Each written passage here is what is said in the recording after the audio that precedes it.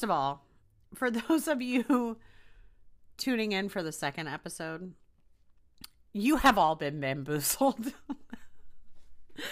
I've listened to my first podcast over and over again, and I have found that I really did not represent myself in my true glory. And what a lot of people won't tell you, even though every single one of you already know it, listening to the sound of your recorded voice sucks. And since most of my listeners are my family and friends, and you are statistically between the ages of 35 and 44, you know exactly what I'm talking about. Answering machines, those were the worst fucking piece of evidence that you sound like a fucking moron outside of your own head. But the most common comment that I heard from my family and friends about episode 1 was, "Wow, you sound so nice." Well, that's because I bought a microphone, and its whole purpose is to make me sound nice. But the part that gets me the most frustrated is I stood behind a chair and did hair for about 20 years, and I know myself pretty well. I'm animated as fuck, and I'm sure with time it will get better, but eventually you guys are going to see my authentic self. But also, having a conversation or telling yourself a story for 45 minutes to an hour, that really isn't for the faint at heart. And it's hard as fuck.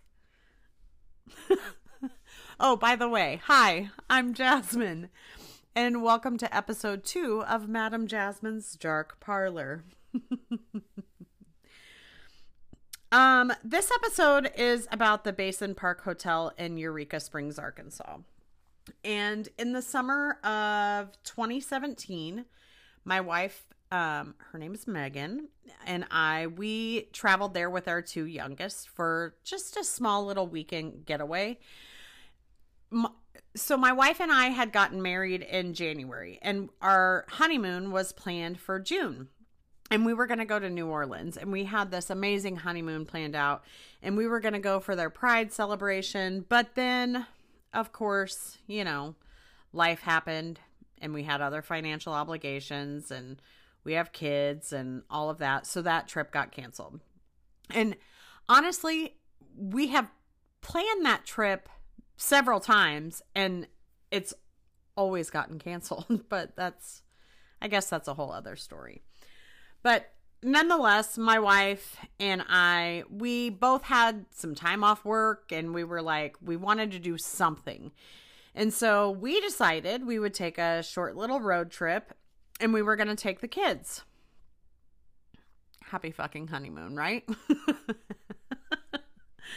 But so I had been to Eureka Springs once before, and I had even gone and visited the Basin Park Hotel, and I had taken this amazing historical ghost tour there.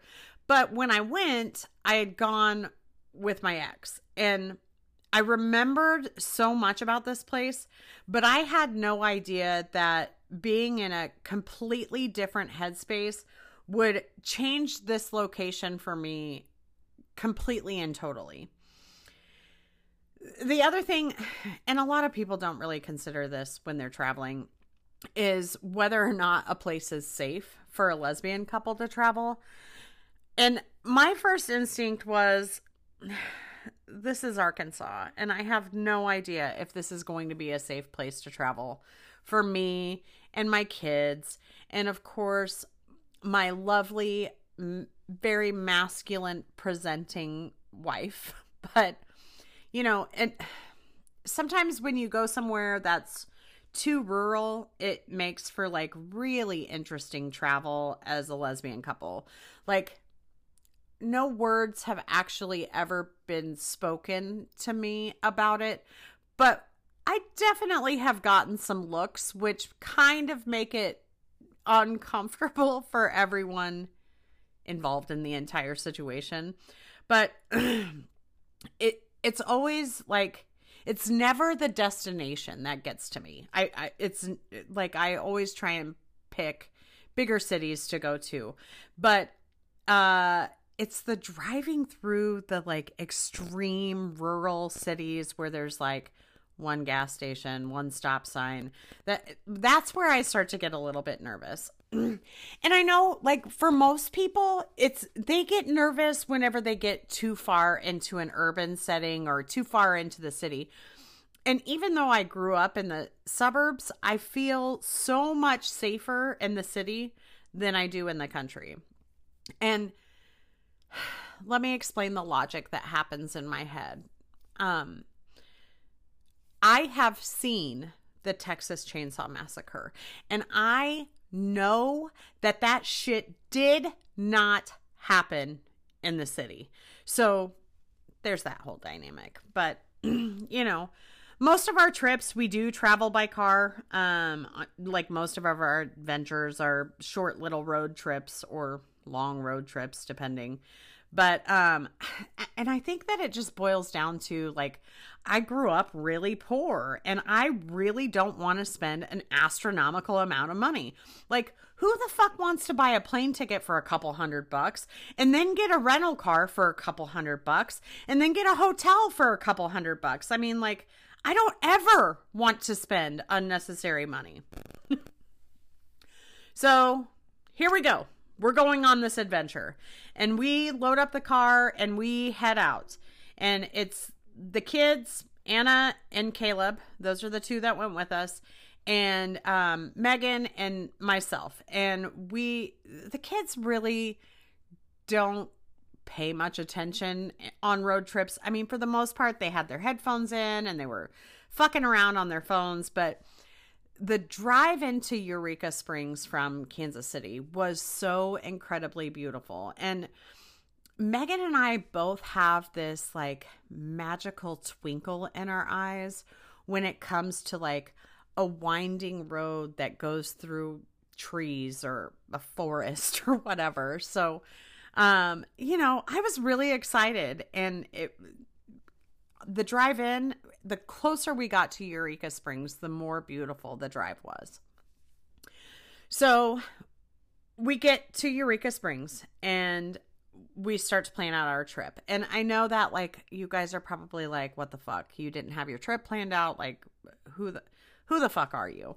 And Megan and I are very opposite when we travel. Like this woman, she wants an itinerary and she wants an Excel spreadsheet with a budget, and she wants like very strict guidelines. We're going to go see this. We're going to spend this much. We're going to go see this between this time, and then we're going to move on to the next destination. And I am the opposite. And I'm like, we can Google all we want, but the odds of us finding something that's really cool, that's highly likely. And once we get there and we've got this itinerary, you know, we're not gonna want to stray from that. And I'm a very personable person. I want to talk to all the locals. I want to know all of the secret gems in a town. And so when we travel, we typically start out with a small little tour so that we can see all the major landmarks, and then we can make the decision from there, like what do we want to go back and look at for ourselves.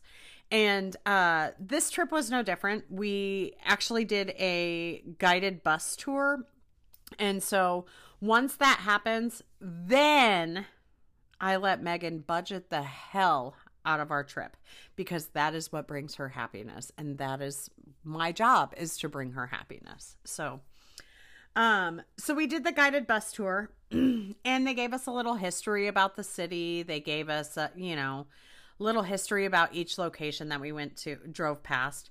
And Eureka Springs is actually named after all of the springs that are located throughout the city.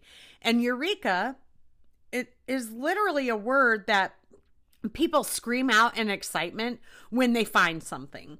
And so just like most things that once belonged to the First Nation and the indigenous people, Europeans had found this place in Arkansas, which was so sacred and so holy to the tribes in that area, and Eureka! For fuck's sake. Yeah. So, but the Osage tribe in Arkansas, they had already found the spring that I'm going to talk to you about. And they had brought people from several other cultures, and they considered this spring to be a healing spring. It had healing properties to it. And as the European Americans were settling near the area, they absolutely agreed that this spring had healing powers. And, you know, anytime there's a coincidence like that, I always find it so entertaining, and I kind of get my kicks off of it. And I'm like, sounds mighty witchy for some Puritans and Baptists, but anyway, so in 1856, a man named Dr. Alva Jackson was credited publicly for locating this magical spring. And this, folks, is why American history drives me fucking nuts. And I'm really sorry.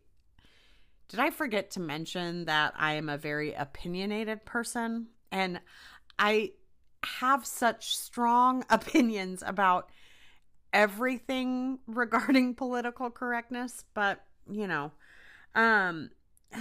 that should have been a disclaimer before you guys all got invested in this, podcast. And I lured you in with episode 1, and then now we're on episode 2, and you guys are seeing my true colors, but consider this your disclaimer. Okay? So moving forward, now you've been told. So anyway, Dr. Alva Jackson. Let's talk about him. I did a little bit of research, and I honestly have no idea if he was a legitimate doctor, or if finding this magical spring with healing properties is what earned him the title of doctor. But I did find an article that said that while he was on a hunting or camping trip with his son, he had stumbled upon this spring that was near his campsite, and the water had healed his son's eyes. And his son had suffered from an eye condition called granulated eyes. And I would imagine that it kind of went something like this, where his son's eyes were hurting really bad. And he goes to his dad and he's like, they hurt really bad. And his dad says, go over there to the spring and rinse your eyes out and see if that helps. And miraculously, the water from the spring made his eyes feel so much better than the water that he had been using, just close by in their area. And, this man he could not help himself. So he had a friend, and he took his friend there to help heal him from his physical ailments. And it just so happened that his friend was a very prominent person of power, and he was a judge. And so just that quickly, news spread all over town that Alva Jackson had discovered this healing spring. Eureka! For fuck's sake. I can't. But ultimately, the city of Eureka Springs just kind of exploded from there. And Civil War soldiers were coming to Eureka Springs for the healing power of this water. And the spring was now known as Basin Springs. And some people were calling the water Dr. Jackson's eye water. And this town had gone from a very small population to a boom town overnight. And it had also become known as a medical retreat. And so people were coming from everywhere, all over the country and all over the world, just to experience the healing powers of this water. And with all of those people came a need for hotels. And so hotels were built in this city, including the Perry House Hotel. And I know this story is supposed to be about the Basin Park Hotel, right? Well, let's get to that. The Basin Park Hotel was built at the site of the burnt down Perry House Hotel. The Perry House Hotel had been owned and, I guess, constructed by a gentleman of the name of Captain Joseph Perry. And he was deemed an invalid, but he had come to Eureka Springs to visit, and he had found the healing powers of the spring. And so he moved there, and he ended up building this 4-story, like, luxury hotel. And for its time, it was amazing. It was built in 1884. But the thing is that the hotel was built completely out of wood. And there were 4 major fires within a 10-year span in the city of Eureka Springs. And subsequently, the hotel, since it was built of wood, it burnt down. And the fire that happened when the hotel was burnt down took out a large portion of Spring Street. And that was like ultimately their business district. So instead of like a main street, because Eureka Springs is known for its springs, they called that street Spring Street. So this is, there's a lot of conflicting information as to whether or not the fire happened in 1888 or 1890. And it could be because there were multiple fires within 10 years. But the unanimous information is this, that several people died in the fire because they were unable to escape from the top floor of the hotel. And so, I also find that pretty much anytime I find a location that has any kind of haunted history to it, there's always some sort of weird, like, you never really get correct dates or anything. And I hate that, because historically that stuff should be documented, but it is what it is. But so in 1905, a much more structurally sound hotel was erected in the same place of where the Perry House Hotel was at.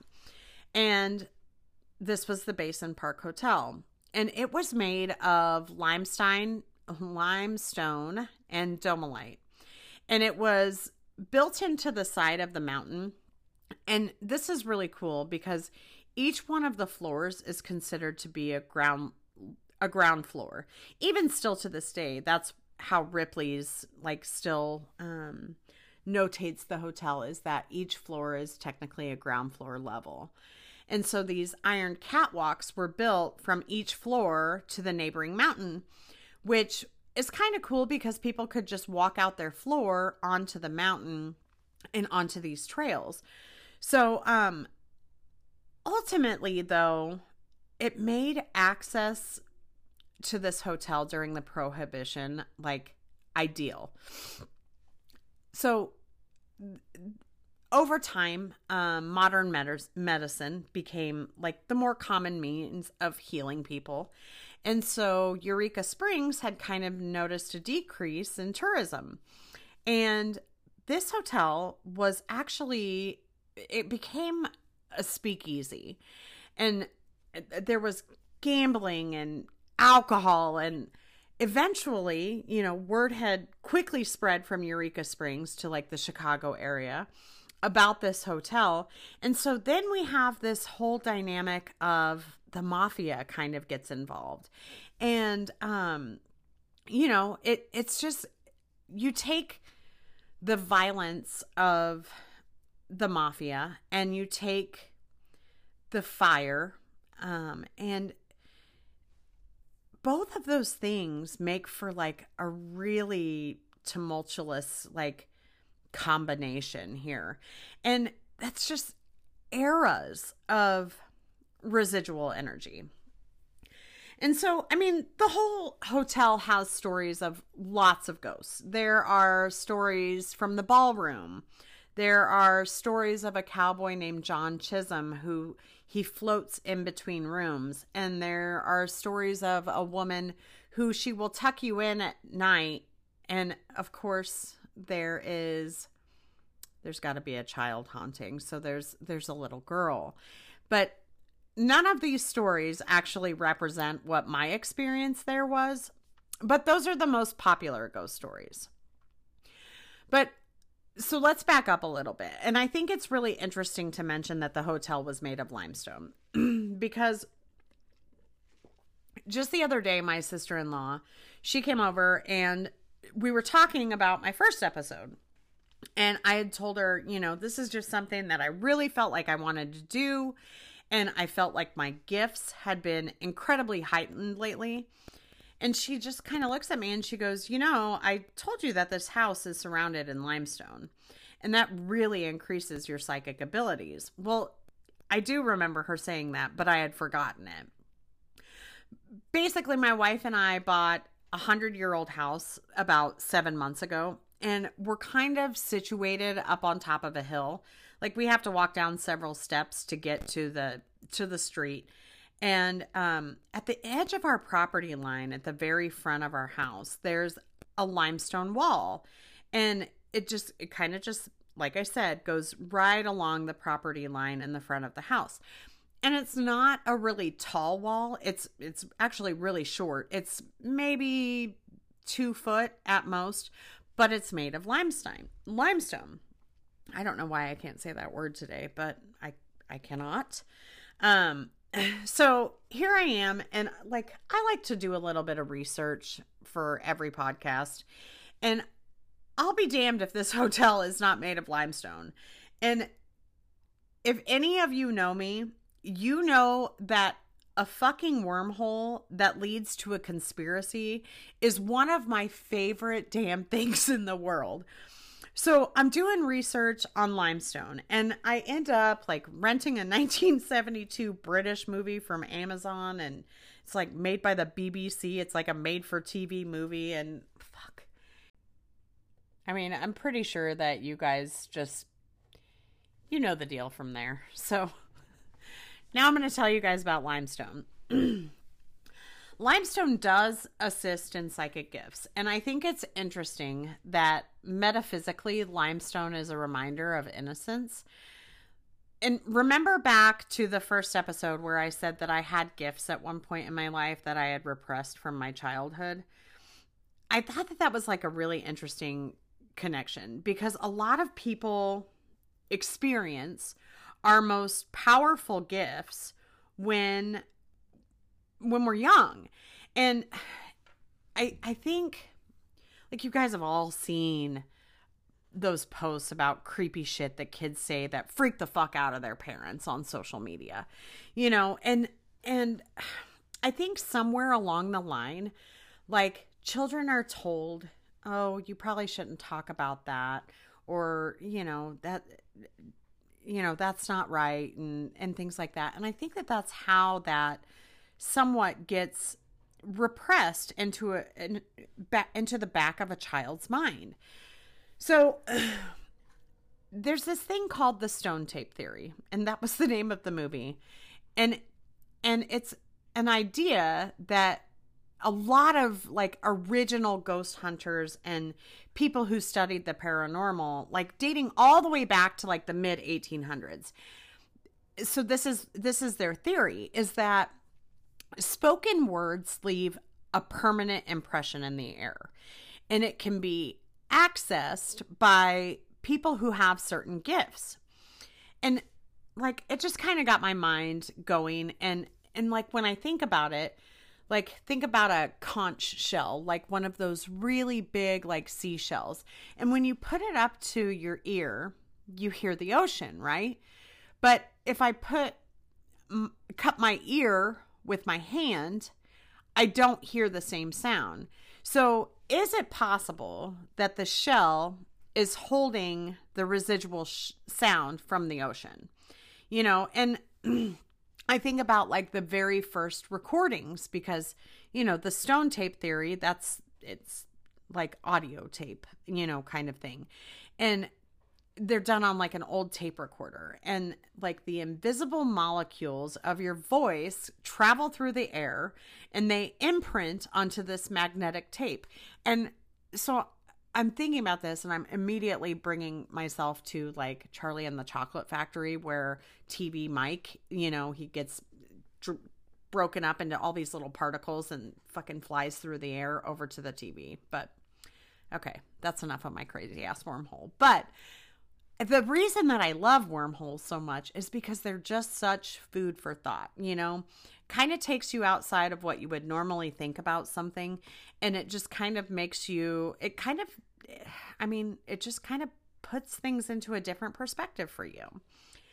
And like, the other thing is like, so while I'm sitting here, I'm doing all this research about the Basin Park Hotel, and it's quiet. It's, you know, early on a weekend morning, and like the only sound is from my headphones. I'm listening to this 1972 movie, and I'm just kind of Googling and whatnot. And the side door of my house, it goes flying open. And like, to be fair, it was like a very windy fall day in Kansas City. And I know I did not latch the deadbolt, you know, but I'm literally that person that when like the lights flicker, I'm like, oh my God, it's gotta be paranormal. There's gotta be a haunting. I completely and totally always ignore the fact that it could be like a fucking electrical problem. But anyway, so now I want to talk about my trip inside the Basin Park Hotel. And so Megan, Anna, and Caleb, they had never been there before. And like I mentioned, I had done that historical ghost tour, you know, years before in 2012. And I was in a totally different headspace now, or then in 2017 when we went, than I was in 2012, because my spiritual journey didn't really like kick off until like 2013. And so that was about a year after my initial trip. So the only information that my family had was what was mentioned on the bus tour. And the information that I had was more, but it wasn't, you know, I didn't remember a whole lot of the ghost tour, you know. And so the Basin Park Hotel, though, it is not the most popular haunted hotel in Eureka Springs. And so the bus tour, when we were on the bus tour, they kind of just drove by it and like popped out a few facts. The more popular hotel, though, the Crescent Hotel, and that is the sister hotel to the Basin Park Hotel, it was an actual stop on the bus tour. Like, we were let off the bus and we were able to like walk around inside of the hotel as long as we stayed in public places. Like, we were able to walk around, you know. And so when we went back to the Basin Park Hotel, you know, solo outside of the bus tour, you know, it's funny because all of my kids have completely different personalities, and each of them have gifts that are, I've seen these gifts in these kids since they were really little. And Anna, even though she has this amazing set of gifts, she is also not a fan of creepy shit at all. But Caleb, you know, he has no fucking fear and will almost do anything, you know? And so, you know, I'm telling my family a little bit about the tour that I had taken, you know, 5 years before. And I asked them if they want to go back and visit. And the four of us walk into the lobby of the Basin Park Hotel. And we walk up to the counter, and there's this like 8x10 picture frame with the times of the ghost hunts or the ghost tours through, like, it's a historical tour, but it's also a ghost tour. And we had missed the last tour of the day by the time we got back there. And honestly, like, this was a short trip. So in order to fit everything in to accommodate the entire family, we would have had to have skipped something else in order to come back the next day and do the tour. You know, and since I already knew Anna, she was not down for this part of the trip. I knew it wasn't going to happen. And so I asked the person, you know, who's working the counter, and I'm like, you know, I explained the situation and I asked, could we walk around?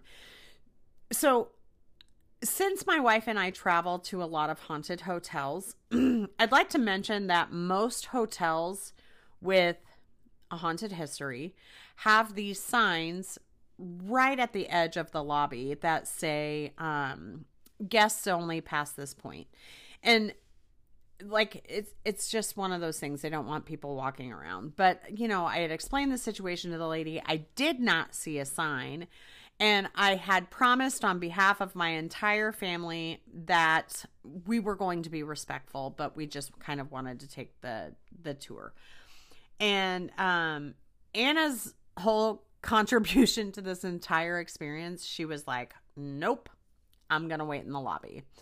And, you know, she was almost 17 and she really did not want any part of this. So I agreed to let her stay in the lobby, and she had her cell phone. So if she needed me, she could call me, and I could call her when we were done with the tour. And so it's just one of those things like, okay, I'm just kind of walking away from you. It's like leaving your kid like trying to intimidate your child to follow you in a grocery store. You're just kind of like, okay, I'm going. Are you sure you're okay? And are you sure you want to wait here? And, you know, but she's 17 and she's like, yes, it's fine. And like, I could literally hear her rolling her eyes at me. So, me, Megan, and Caleb, we head off into the hotel. And we're going to take this self-guided tour through there. And I'm trying to relay all of the information that I can relay from my memory, you know, about the haunted tour that I had taken. And we're looking around at all the beautiful, like, public rooms, and the fixtures in the hallway were awesome. And like, even the numbers on the doors of each room, they were like the very gothic, pointy numbers, like American Horror Story numbers, you know. And we're just walking from one end of each hallway to the other end, and we're taking a lot of pictures and things like that, you know, trying to catch images of orbs or whatever. And, you know, Megan and I had private late night conversations, as couples do. And we had each talked to each other about our gifts. And I knew that we both had very different gifts, but I knew that we believed in very similar things. And this was the first time that we had actually walked into a place together that we knew was haunted. And like, we had had trips before and things like that, and like gone to places that had amazing metaphysical energy. But this was the first time that we had intentionally gone into a place that was haunted. And I was really, really excited to see what her response was going to be. And so, you know, like I said, we took pictures and nothing really resulted from those pictures. You know, and there was this feeling as we walked through each floor, and I can't describe it. Like, it wasn't fear. I wasn't scared, you know, and I didn't get a creepy feeling like somebody was following me or anything, but like, maybe the best word I can use to describe it is that I was just a little sad. And I had known that something had happened there, which is what brought me there. And the fact that I had done the historical ghost tour, that probably contributed to that a little bit too, you know, and but there was this sense of sadness. And one of the rooms that we went to visit was the ballroom. And this room, the ballroom of this hotel, is said to have the most paranormal activity. And when I walked into that room, I remember feeling of sadness just leaving me, which makes perfect sense because to me, this room is like a room of celebration. You know, people are having a fucking ball. And so to me, I didn't feel, I mean, it changed my mood, but I didn't experience anything that was like paranormal. But there were two rooms that really caught my attention.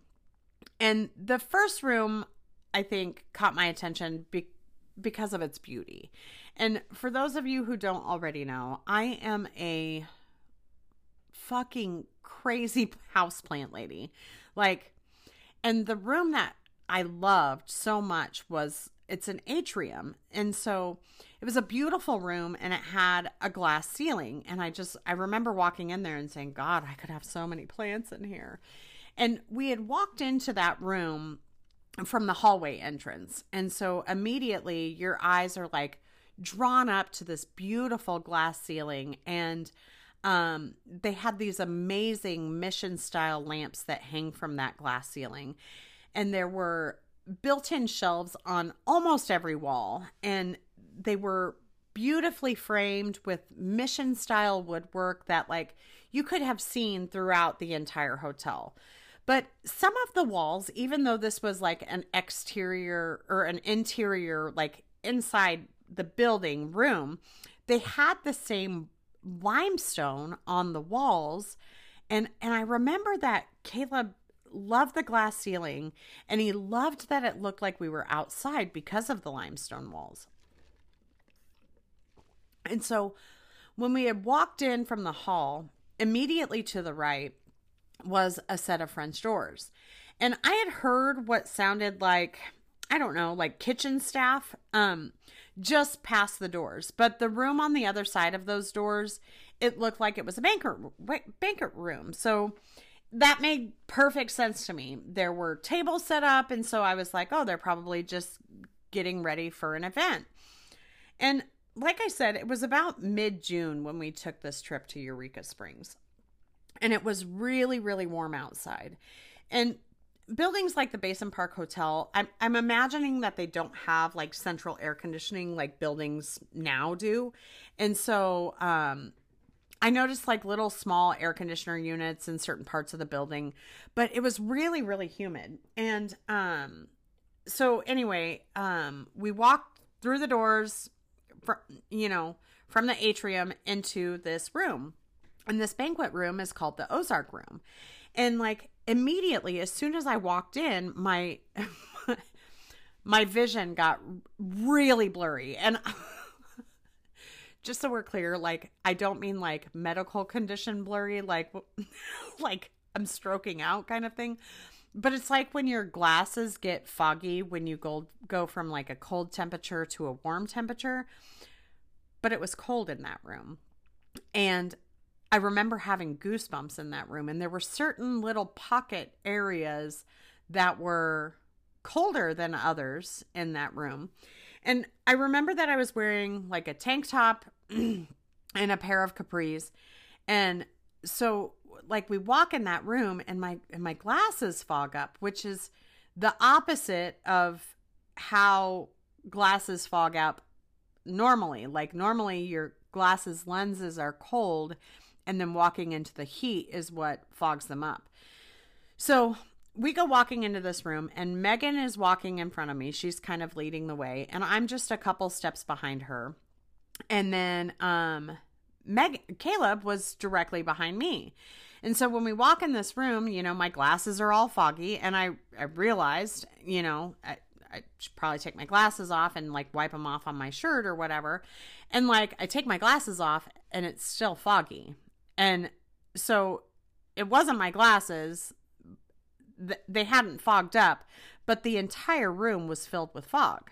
And we aren't talking a little bit of fog. It was like fog on like a really crisp fall morning as the temperature starts to rise when the sun comes up. Or it's like the amount of fog that from a hot shower, like a really, really hot shower in the teeniest, tiniest bathroom. And so before I I'm going to put my glasses back on, and I noticed somebody walking from behind me, and it was a man, and he appeared to be a server of some sort, and I wasn't like concerned, like I had heard the kitchen staff from the atrium.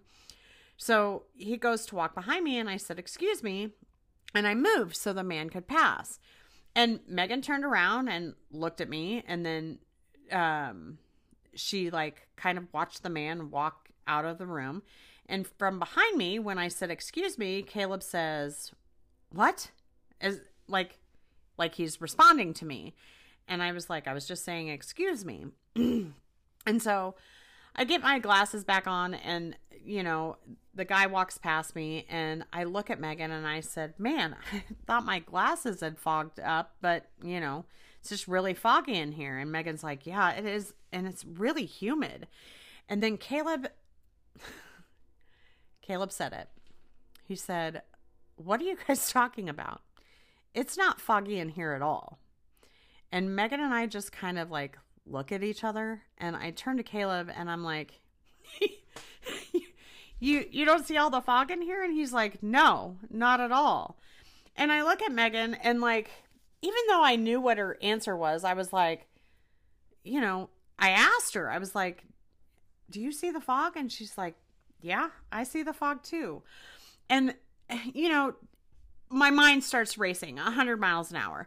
And there's got to be some logical explanation. I mean, some logical explanation other than the fact that we're in a haunted fucking hotel, right? You know, Caleb's 12, and I was actually taller than him back then. And Megan's 6 foot, and so she's taller than both of us. And maybe he can't see it because he's shorter than us and closer to the ground. And maybe the fog was, I can't believe that this was my thoughts, but maybe the fog was above his eye level. And so Megan and I are like, "Caleb, like, for real, like, you really can't see this." And he's like, "No, I have no idea what you guys are talking about." But both of us could see the fog, and he really couldn't. And so, like, his height had to be the reason. It had to be because he was shorter than us. And so I pull out my phone and I start to take a video. And I record an entire 10 seconds and then like stop recording, and I go to show Caleb the video. The fog is not in the video.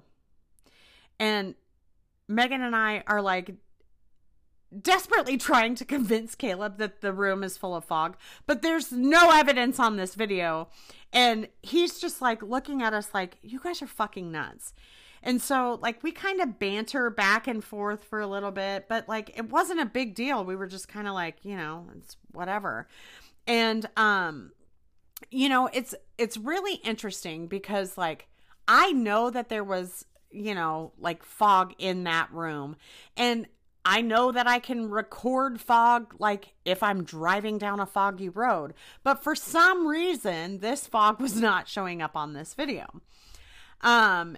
So we kind of like make our way out of that room, and we're going to continue looking throughout the hotel, and we decide we're going to go back to the lobby. And so we get down to the lobby, and Anna isn't there. And so I'm like, well, she probably stepped outside.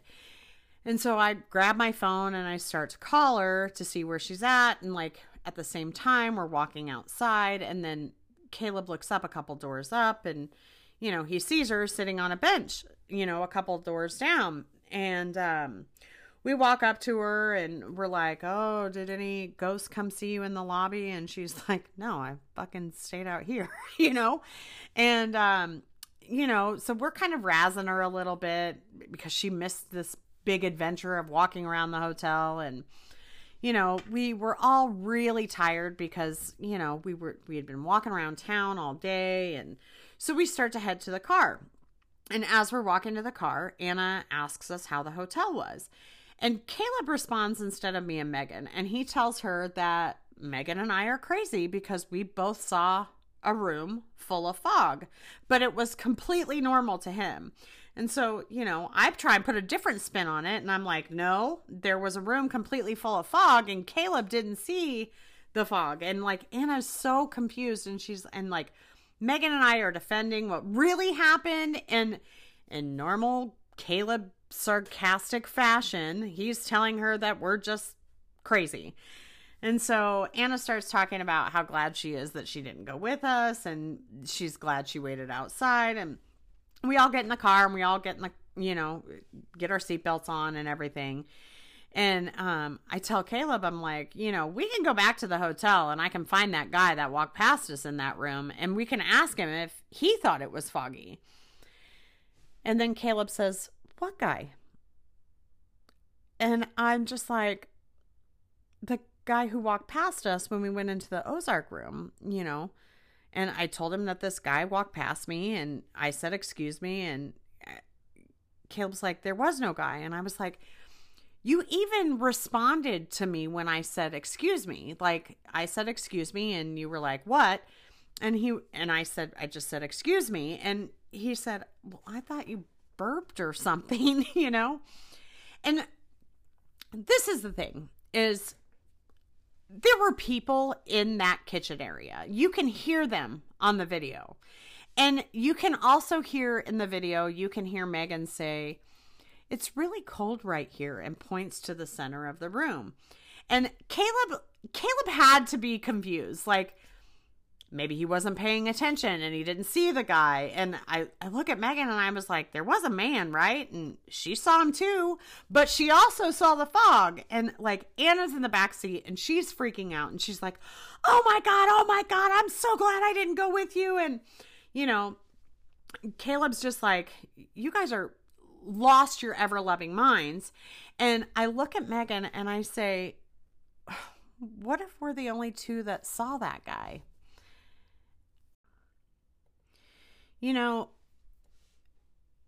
Megan saw ghosts for a long time, and I think it got a little too scary for her. So she asked not to see ghosts anymore. But she wasn't really responding to my last statement, where I said, what if we were the only two that saw that guy?